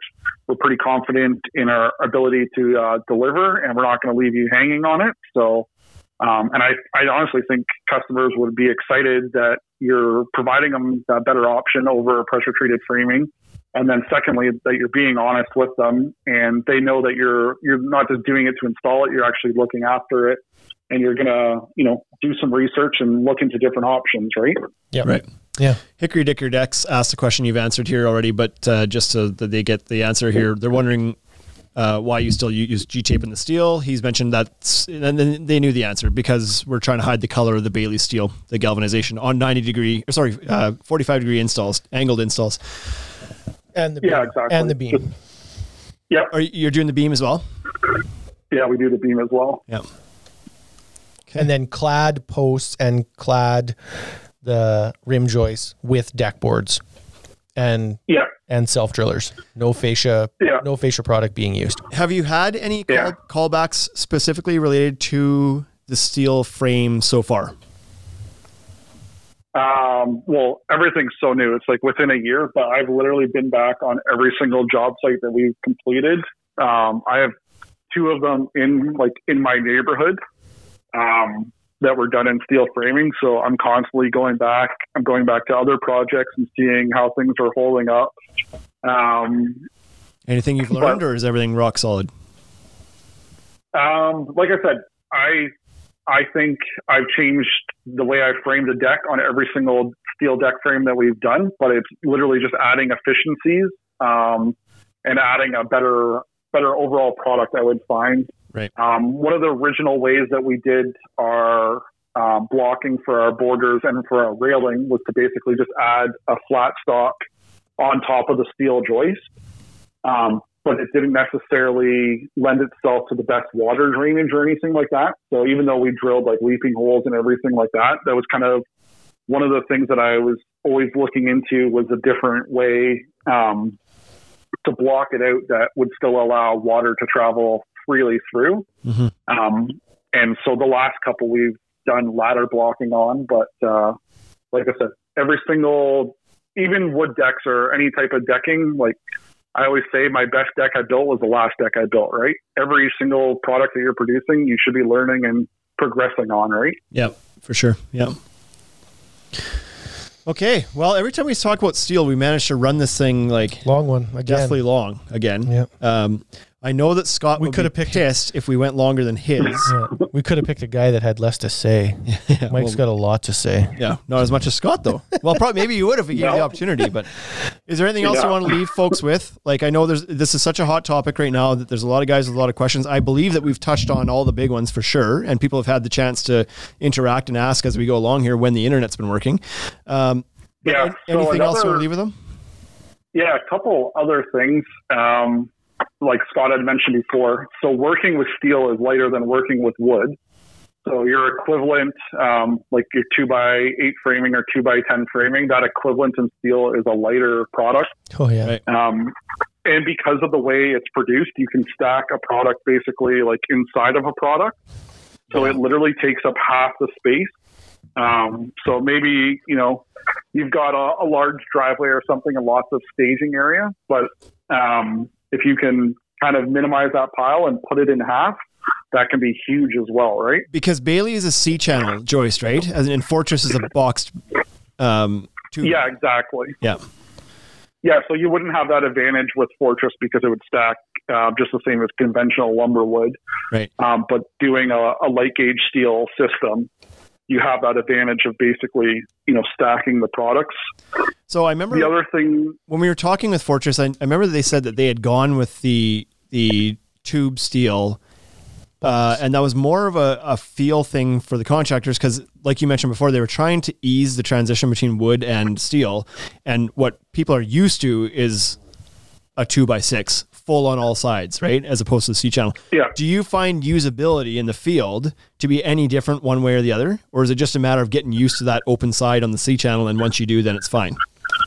Yeah, so that's one of the things I would say that is a slight bit of a struggle, and that's one of the reasons why we didn't use ladder blocks framing for the longest time, was because we needed to have that flat side of the C-channel on the outside so we can mount our fascia to it, right? Right. So we've now worked it, so we've inverted our C-channel so we can do our box beam, and then we've basically just put in a custom bent piece inside that C-channel that makes it flush with the outside so we can attach our fascia to that. Right. But yeah, that's definitely, it's kind of one of the trickier points is basically dealing with that C-channel and having an open flange on one side, because you can't just, straight put a piece to a piece. If it's like a flat piece onto a C-channel, it's not going to go together, right? So it just takes a little bit more thought putting it together and how you're gonna do things. But is there an advantage in the end with the C-channel? The joist to beam connection with a tube steel is you need a bracket there. Mm-hmm. Yep. With the C-channel, are you allowed to just sink a screw through the just one of your tech screws? Right? Yeah, like through the bottom plate. You can do that's okay. That's a compliant connection according to them. Yep. Perfect. So that's an advantage. Because that'd be less screws than a bracket, right? Mm-hmm.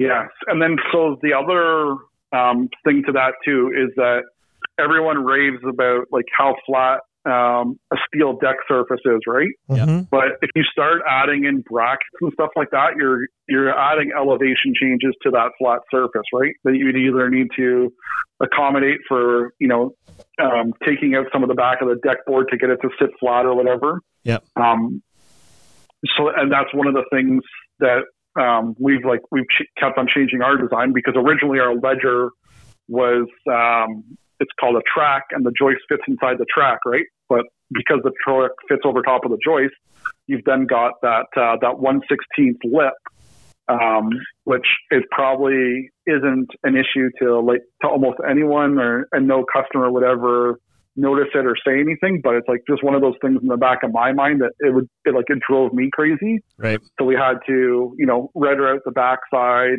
so it would sit perfectly flush.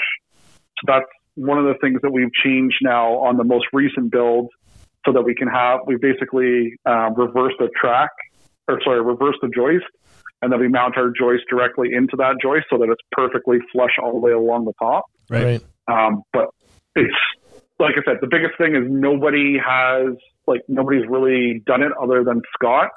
So it's so hard to, yes, he's got many great ideas, but there's still so much room to grow and improve with that product. And without people doing it and trying it, you're never going to know, right? So I'm sure 20 years ago, nobody picture framed a deck, and then all of a sudden one person does it, and it's like, oh shit, that's what a difference that makes, right? Yeah, so for sure. The more people that get on board with it, the more people that get comfortable with it, it's only going to get easier and easier for everyone. Yeah. And as more and more guys get on the bandwagon of doing it, there's going to be more brains putting ideas together with how to work with it and make it work for everybody, right? So the community will grow and we'll all benefit from it. And I think that's fantastic. Yeah, exactly. And so even when Scott and I talk, we do things a lot of the similar ways, but then I'll mention, one thing that I've tried, and then he'd be like, okay, well that makes a little bit of sense, but what happens if you tweaked it this little bit more, and then what was sort of a half decent idea just turned into a really good idea, right? Sure. Yeah. But without having those people to collaborate with and everything, and a different set of eyes to look at it, it's hard to progress really quickly. Exactly. Yep. Well, Mike, this has been fantastic. I don't want to take much more of your time. We've had you for an hour and 45 minutes here now. I thank you for being so willing to share your knowledge as well. Obviously, that first podcast we did with Scott about steel framing and all the options was one of our most listened to ones. So there's definitely an audience trying to learn about this stuff. He was a ridiculous wealth of knowledge and kind of started to open up the conversation, which really started to drive an industry-wide conversation, at least with the people that are on social media to be part of it. It's really kicked something off.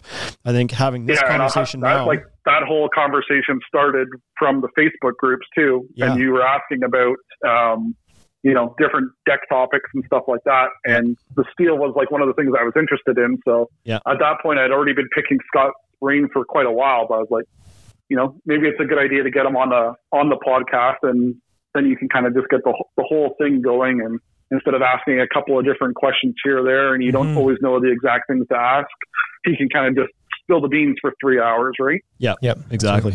So I know that in the feedback we've gotten, we know that helped a lot of people and answer a lot of questions. There's a lot of interest, and I know that this episode will also do that. So thank you so much for giving us your time. And go ahead. Yep. Yeah. So and obviously the Instagram's huge. We've already had every time we post a steel deck picture or whatever, it's our most engaged topic. There's always a million questions. People are always interested in about it. So they can continue reaching out to myself or anyone else that's, kind of doing it. Obviously Cascade Fence and Deck, they've started getting into it. They had Scott out to their project to try and limit that learning curve for them. And it was funny because that exact same day, we had a local deck builder here that came to our site to see how we were doing because they were interested in steel framing as well. And, you might as well learn from my mistakes and save yourself some headaches. And who knows, you might be after 10 decks, you'll probably be a lot further along than I am. Right. So there's certainly guys out there that are willing to share this information. So if anybody is looking to bounce some ideas off or learn a little bit and it wasn't covered in this podcast, feel free to reach out to Mike on Instagram at Simcoe Decks. And like I said, Scott Kelly is always willing to share his knowledge as well at Precision Construction, both on Instagram. You guys both post quite a bit. So even if you don't ask questions, you can learn just from sitting back and watching. But they're both open to helping everybody with questions figuring out. I know the guys at Cascade, as they start to learn some things with steel as well, will also be willing to share. They'll share for sure. 3 great guys or 3 great crews, I should say. They're willing to share their mistakes and their learnings with everybody out there that is thinking about getting into the steel game. And the reason this is so topical right now is because it's primed and ready for it. With the cost and the quality of lumber that's out there right now and the price gap closing, this conversation is a pretty easy one to have. So thanks, Mike, for giving us your time today. We appreciate you sharing your knowledge and your time. And until next week, everybody, take it easy. We'll be back next week with 122 because that's what happens after 121. Take it easy. Hey, thank you for listening to the Ultimate Deck Podcast. Now you know what we're about. Check the site, come and shop. UltimateDeckShop.com. Hit us right away for sponsorships or tell us if you want to collaborate. Let's go. Check us out on any social networks. Thank you for listening.